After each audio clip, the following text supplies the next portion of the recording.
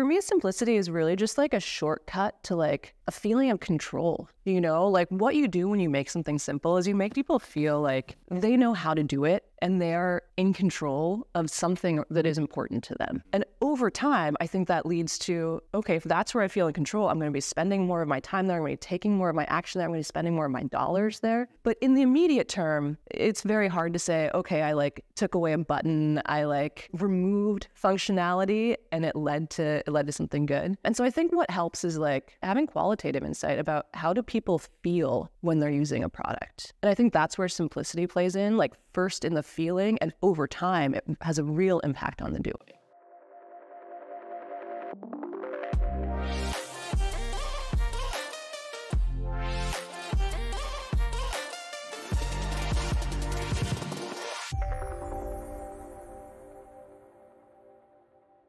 I'd love to begin with your journey. You went from Microsoft to landing your first role at Facebook, then getting into leadership and now Faire. We'd love to hear about that. Yeah, for sure. Well, super excited to be chatting with you. I'm originally from the East Coast of the States. I was born and raised in a little mining town. And then after college, I went to Microsoft. I started in product, but actually I didn't feel like it was the right fit. And so I moved out of product really fast. And I've spent really half of my career not in product. I did a bunch of kind of comms and PR work, marketing. I took some time off. I traveled around and it was wonderful. But at some point I needed a job. And the only place I wanted to work was Facebook. And so I convinced them to take me on as a temp in PR. And I just kind of started there and stuck around, and eventually someone hired me full time. And I got back into product over the course of just being able to move around Facebook and doing things that seemed really valuable and useful at the time. But started in PR, spent a lot of time in product marketing. We had a VC fund and I ran the VC fund for a year, got loaned out to various parts of the company as we made acquisitions and started working in new domains. And then my last two jobs there, I kind of grew into head of product at Facebook ads as we were doubling our way into 50 billion a year. And then I was head of product and design at WhatsApp. And it was just such an amazing and lucky like set of rides that I got to be on. And then about 8 months ago, I came to Faire where I'm the CPO, and I've been learning entirely new things. It's been really remarkable. That's awesome. So started as a temp role all the way to the executive leadership and then worked on some iconic products. That's awesome. I've felt really lucky. And a funny thing about it is that it didn't feel like those were risks at the time. Taking a temp role, it just felt like it was the right thing to do. Like Facebook was such an amazing company. I was watching my friends use it. I was using it. People talked about it in this way where there was like a magic about it. And so I knew I just wanted to be there, and it mattered less like what's the role, like what's the path, and it just mattered more that I felt like if I were there and just surrounded by these amazing people and working on this amazing mission, like something good had to happen. And even if it didn't work out, like no regrets. Like I would have learned so much. I would have gotten such an amazing experience that no matter what, it would be worth it. I think a lot of people can learn from that and take back, because you worked at Microsoft, which is a great company, and then being able to take a temp role at Facebook, it's like kind of put your ego aside. If you see something that is really compelling, go for it, even in a somewhat temp role, and you can see what ends up happening. I mean, I think my parents would disagree with you, It was definitely not easy for them going from, a company that they could describe to their friends to a temporal and like sleeping on people's couches and just wandering around a little bit. But for me, it always just, I think for a lot of my career, I felt like it was a problem that I didn't really know who I wanted to be when I grew up. Like, and even today, I don't think I know, like, I'm not a person who's like, in 20 years, this is going to be where I am and I'm going to work continually to that goal. And it took me a long time to realize that, like, for me, my like success and happiness usually just involves being happy every day and feeling like I'm adding value every day. And following that, wherever it is more authentic to who I am. Like being opportunistic about seeing what's out there and then figuring out where I fit, instead of feeling like I know I have a mission, I'm just going to keep going toward it. And it took me a long time to get comfortable with that, because I felt like so many of the people I know do have that mission, and like a lot of successful people talk about it and work toward it. But as soon as I kind of embraced it, I'm just like, that's not really who I am. And therefore, I'm not going to be successful if I try to do that. I'm going to be holding myself to an artificial thing and closing my eyes to like where I can truly add value, that was like one of the inflection points, I think, in my career. Moving on to creating product success. Imagine you are a product leader, right? Like imagine you're a senior product manager, director of product, and you've been tasked with this overwhelming task of someone says, create a vision and strategy for your product. Stepping into the shoes of this first-time product director, what tips can you give them tactically to come up with a vision and strategy that is believable, compelling, so on and so forth? Yeah. I feel like sometimes there's like a mythology around product and product visions where you feel like you have to like wear a black turtleneck and then you like go into a room by yourself and you come out and you're like, I have the vision, this is exactly right. And I think one of the helpful things about spending so much of my career not in product was it just gave me an understanding of like ideas come from everywhere, And so my first step when I'm thinking about a product vision is to not think of myself necessarily as the creator, but instead as the facilitator, and figure out where are all of the ideas. And they come from mostly places that we think of, like what does the research look like? What does the data look like? What are the big trends in the world, in the domain we're talking about? But I think there's also other ways that have been helpful to me. Like, for instance, one thing I like to do is like run a survey to my leadership team and just say, hey, what do you think the world looks like in 5 years? Down to like, in 5 years, what percentage of our revenue will come from small businesses instead of large? And, you run that survey to a bunch of people. They say, how am I supposed to, like, just look at the data, but what I found is that when you ask a bunch of smart people who have been thinking about the space, if you ask them the question, they all agree, then you might as well take it as truth, And then when you ask them the question and they don't agree, there's room to like dig in and learn and think more about that area. And so just finding ideas about what the future looks like from as many places as possible and then pulling them together, I think into something that's kind of provocative, that kind of pushes the edge of what people might be comfortable with, and then socialize it. Like, do people feel like it's authentic? Do people feel like it's too extreme? What parts of it make sense? What do you need to walk back? And then once you know what it is, then you can write it in a way that it's appealing to the entire company. But I feel like for me, the aha moment is always when I get to a kernel that feels like, oh, okay, this is new, but it's also explanatory of how we have acted in the past and how we have tended to make decisions. And now we can package it into something that is inspiring to a lot of people. I think that's interesting because a lot of times there's this fallacy of product sense. You have it or you don't, and you're this genius. And then, totally. And people that don't have it will feel shamed or, left out. And they're like, well, I can't develop a vision. And you're saying, well, you can collect it from others. Yeah. And then can you talk about this aspect of, you said a kernel or nugget. What is that? How do you know you've landed on one? Well, like, for example, when I was working at WhatsApp, I was in a research session and somebody said, oh, I don't think WhatsApp is an app. I think about it as an extension of me. It's just like a part of my arm, So when people ask me what technology do I use, I don't say WhatsApp. I just use my phone and I communicate with people. For me, that triggered this insight of like the central metaphor for an app like WhatsApp is really just face-to-face communication. It's not the desire to like learn a tool or operate in a way that is different from just two people sitting down and talking. And once you kind of imagine that, you can think, oh yeah, and that's why the way the UI works, it doesn't like pop up stuff in front of you very frequently. That's why when you're thinking about like a video call, we let you kind of join and leave video calls seamlessly because that's how you'd walk in and out of a room, which is different from a bunch of different UIs we could have thought of. I think for Faire, it can be things like we take the place of a trade show in lots of ways, and we help you as a small local business marry like your understanding of your community with all the power of technology and the ability to like connect with all the brands and goods in the world that otherwise it'd be really hard to find. How can we reflect that in the UI and in kind of the core values we're offering? A theme that has been in your experience is really around simplifying things. I wonder if you can quantify for our audience the benefit of really simplifying experiences to their essence. Simplicity, I think, is such an overloaded term because it means different things to different people. For me, simplicity is really just like a shortcut to like a feeling of control.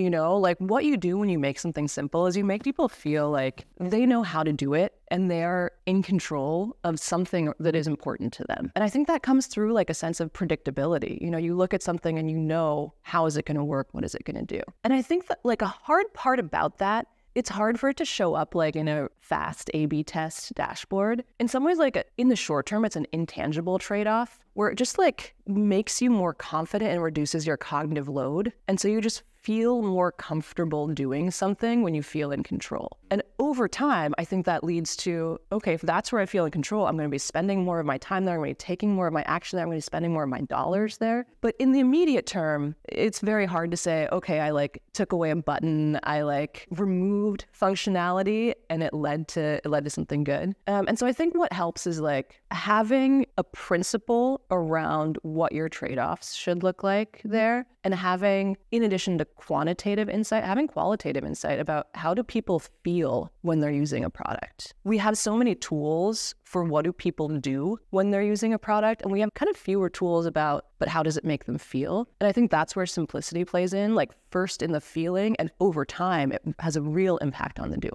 You've described this decision-making framework. You call it listen, decide, document. Yeah, I mean, I think about this because I just moved around a lot into like new domains or new roles. And so what I was trying to figure out is like, how can I both add value to the team as fast as possible and ramp up on the space as fast as possible without making a bunch of decisions that I would have to unwind later or that would be bad because I just didn't have the context. And I think we tend to jump into like, I got to make the decisions right away. And so what worked for me was to pull back from making the decisions and instead think, how do I first like listen and listen so actively that I will help get to a better decision, even if I'm not the one making it right away? And then how do I document in a way that is going to add value to the team immediately? Like even just sending around notes is something that like it takes burden off the team, you know, like nobody likes that part. So like if I can do that, it'll make things easier. But if I can take really good notes, I can line up next steps. I can talk about like the work streams that have to come out of it. And so kind of putting less pressure on I immediately have to solve the decision and more on how do I listen actively? How do I like set up the next decision? And then it kind of merges together somewhat more seamlessly into, oh, I guess I just made the decision, you know, and it wasn't a surprise to anyone. I was able to incorporate other people's voices by learning from them and training myself on how they made decisions before I did. And that's been what has kind of worked for me. Right. So don't lead into the decide, but go into the listening and then documenting, and the decision can come out of it. Yeah, it comes naturally. Awesome.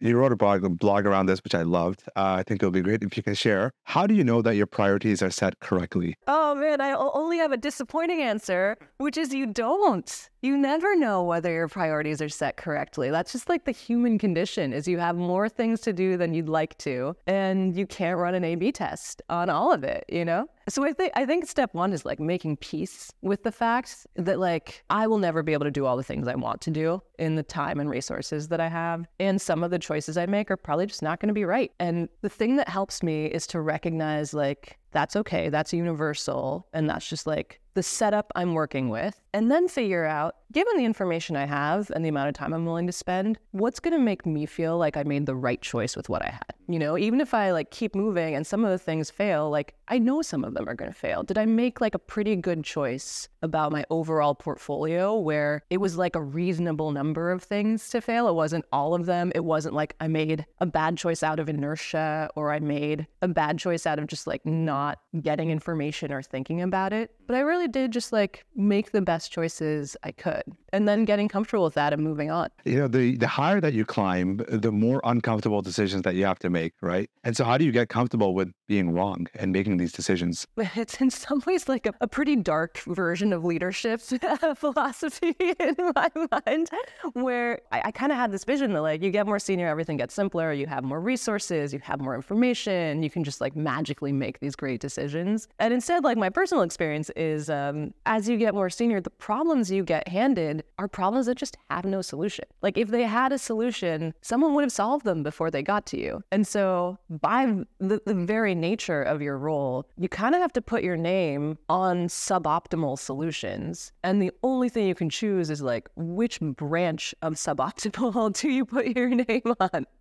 And again, I think a lot of that is just getting comfortable that that's the reality of the role, that your job isn't to make a perfect decision and tie a bow around it, but is to make a decision that is consistent with the principles that you need to be using. Whether those principles are like, what's going to be best for a customer in 3 years in this segment, or what's going to be the best navigation and balancing of different stakeholder needs. Like whatever the set of principles is, really getting clear on what principles I'm using to decision make and then getting comfortable applying them. Do you have an example of that in the past where there was a decision that was a little bit difficult to make, but then you had these principles that you decided on and you said, leading on these principles, we're going to go this way? I mean, the most common examples are always about like resource trade-offs, where people will come up and say, I have a great idea for a product we need to build. And they go through the entire process of this is the customer, this is like what we can do with it, this is the opportunity. And you can see the whole thing making sense. And then you look at your existing portfolio and you say, that does look really good. I appreciate the work that you've put into it. I wouldn't trade off anything we're working on for you to do that. So I apologize, but like we're going to keep working on our existing roadmap because like that's just going to get us to the right thing for our customers faster. And then when we have time, we're going to come back and look at this. It's not prioritization until it hurts. And I think like we forget that about prioritization. We want prioritization to feel like prioritization means I'm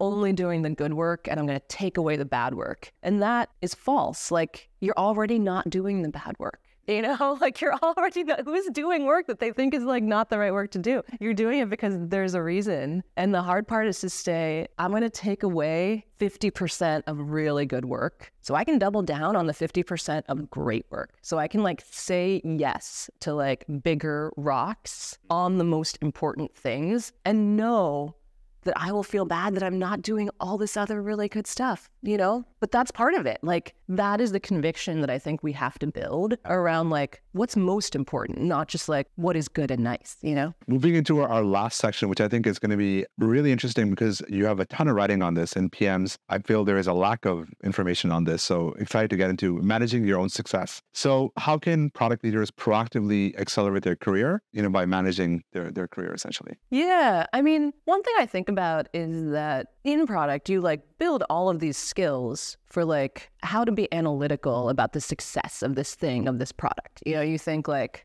who's going to use it? What are the value props? How are we going to gauge whether it's working well? How do we decide when to pivot? But then when we think about emotional things like our own careers, like all of skills just go out the window, you know? Like every time I'm faced with like a career question, it feels like the rest of my career hangs in the balance, which is so surprising because when you ship a product, you know that like you're going to do a bunch of tests. It might not work. You might have to pivot. Nothing's irrevocable. And I think many of those same things are true about careers where you can go in thinking, okay, like here's my understanding of my goal. Like here's my hypothesis of what's going to get me there. Here's the information I need to like make a judgment about it. And if it doesn't work in 6 months, I'll just pivot. Like this is a way of doing user research about what I like, about what the company values, about what the industry values. And it's okay for me to change my mind. It's okay for me to try something and it doesn't work because all that's just valuable information, you know? And so there's a bunch of like pretty useful user research, which is you can talk to people who have the jobs that you think you want. And you can say, tell me what your job is like. And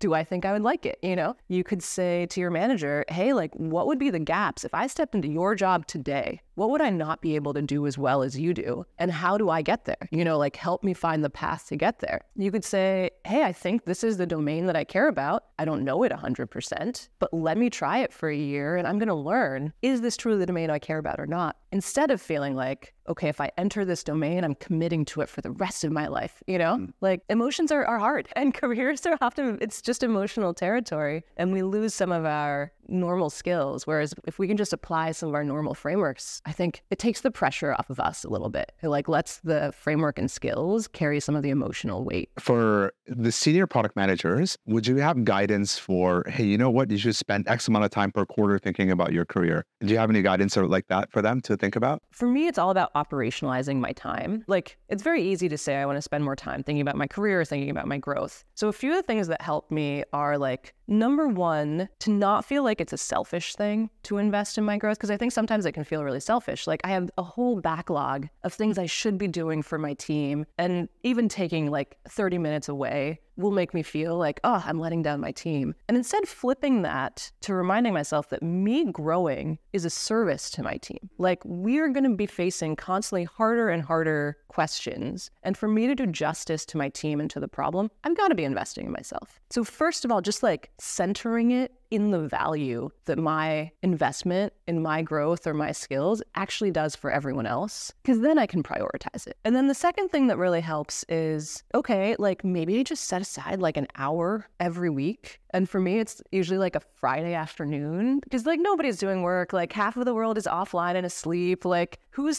trying to get me to do real work between, Friday from 4 to 5 p.m.? Like nobody wants to talk to me, like I could not call a meeting and have it be successful, right? And so those kind of low pressure times, I just try to operationalize it where I block them on my calendar and I say, you know what, I'm going to fill this time, which is otherwise kind of low utility time. I'm going to fill it with something that is good for my skill development. So whenever I meet someone interesting, I say, hey, I'd love to talk more. How about this Friday at 4? How about next Friday at 4? Pick any Friday at 4.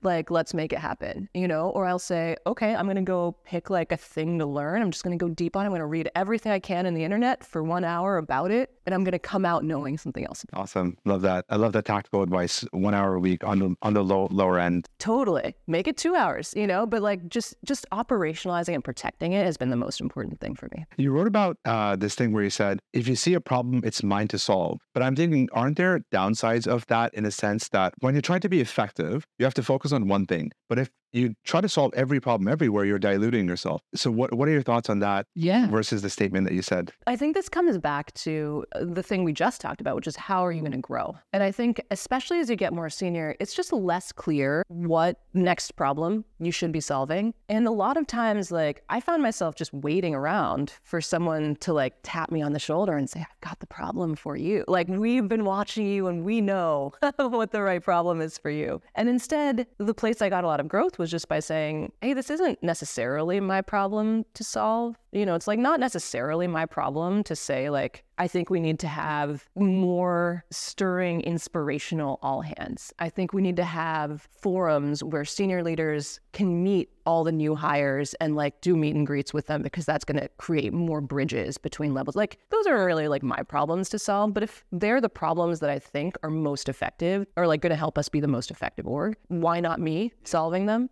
And I bring it back to, it's going to be the thing that helps the company the most and is therefore worth prioritizing. Even if I have to take stuff off my plate that would otherwise be, here's the 3 problems I'm on right now. It takes breaking some of that inertia. And then it also takes recognizing that some of my best growth is going to happen in those ways. And so if I'm going to be investing in myself and my growth, like maybe that 1 hour of time gets allocated to that. Like it's kind of a test drive of a whole different function or a whole different domain. But I definitely think it's a balance. Like you can't not do your core job. Yeah.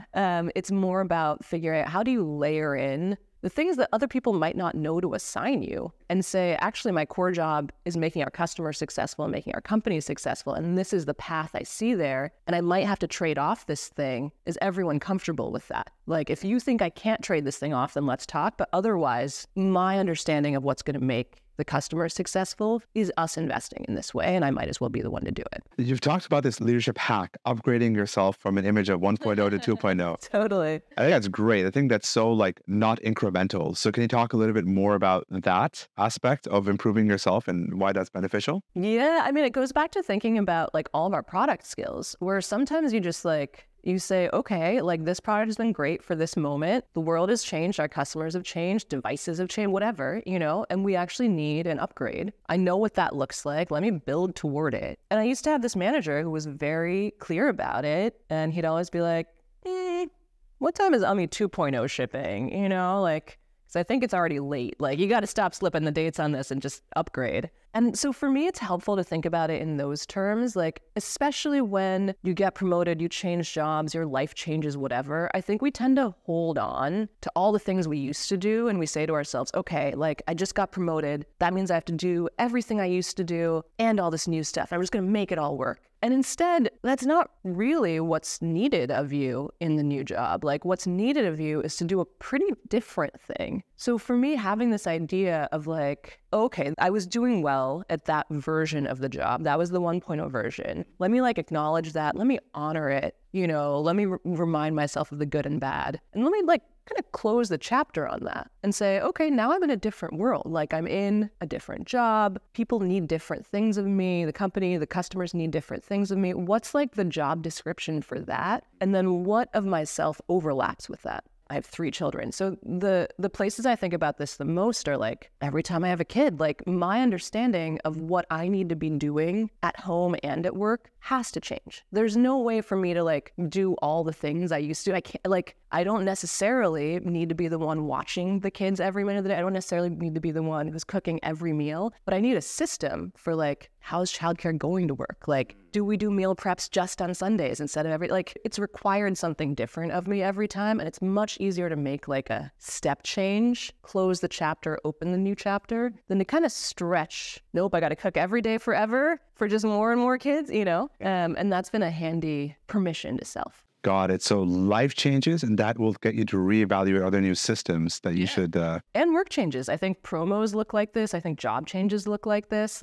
That's a great analogy. Thanks for sharing that. The last question on this section, a lot of people struggle with, maybe you can help us out with some tips there, is how do you ask for feedback, genuine feedback that will make you improve? Because sometimes people don't want to say negative stuff to you. So how do you solicit stuff that's really holding you back? I had to work really hard on this because, I think most humans just have a very defensive, you don't want to hear bad stuff about you, but it's like market research. Like you need to know what the people around you think of you in order to get better, right? And if they don't give you that, you just are lacking really important information. So I start by one, I have to genuinely want the feedback. If I'm forcing myself to ask for it, but I don't really want it and I don't really intend to take action, that comes through. People know, So I have to get to a place in my head where I'm asking out of genuine desire to know and curiosity. And then some of the tactics that work are honestly, to just keep them talking. So most people will run out of good things to say in the first 5 minutes. And then you just keep on asking and you keep on waiting and you just keep on saying, thank you, what else? Thank you, tell me more. And eventually they get to the stuff where they're like, well, if I had to choose one thing, it would be this thing. And you're like, oh, that's gold. I never would have known that. Or you concede, once you hear one of those, you concede it to other people and say, hey, I got feedback that I might come off as impatient sometimes. Is there any way that you can imagine I come off as impatient? Just help me think through this, And so once you invite really specific feedback, people are far more comfortable giving it to you because, you open the door directly. And then another thing that's really been helping me recently is kind of enlisting people and making me better. Where I don't just say I need feedback, I would say I'm really relying on you to tell me the context I'm missing, the places I'm going wrong, the things I don't know. And it kind of enlists them really directly in my journey and my success. And so instead of giving me feedback and feeling like they're saying something negative about me, they're giving me feedback in order to prop me up and make me more successful, And that makes it a lot less worrisome for them, How do you see the future of product management? Are there any trends that product managers should stay abreast of? And how do we monitor future trends in product management? I mean, given the trend of the day, I think generative AI is on there. No surprises. But in my mind, PMs have always just tried to learn and take advantage of all of the tools available at the time. And so I see generative AI as a major tool.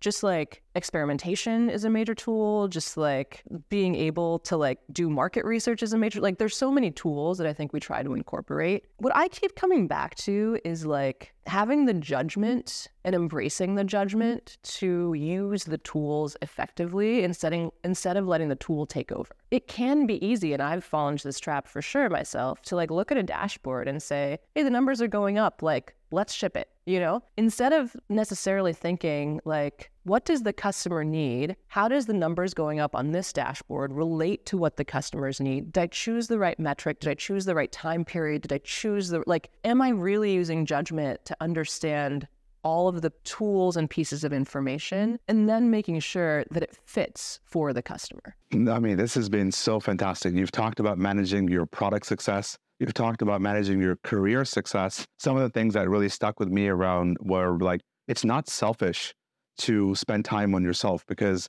problems are growing, and you're investing in yourself is really making it better for you and your team.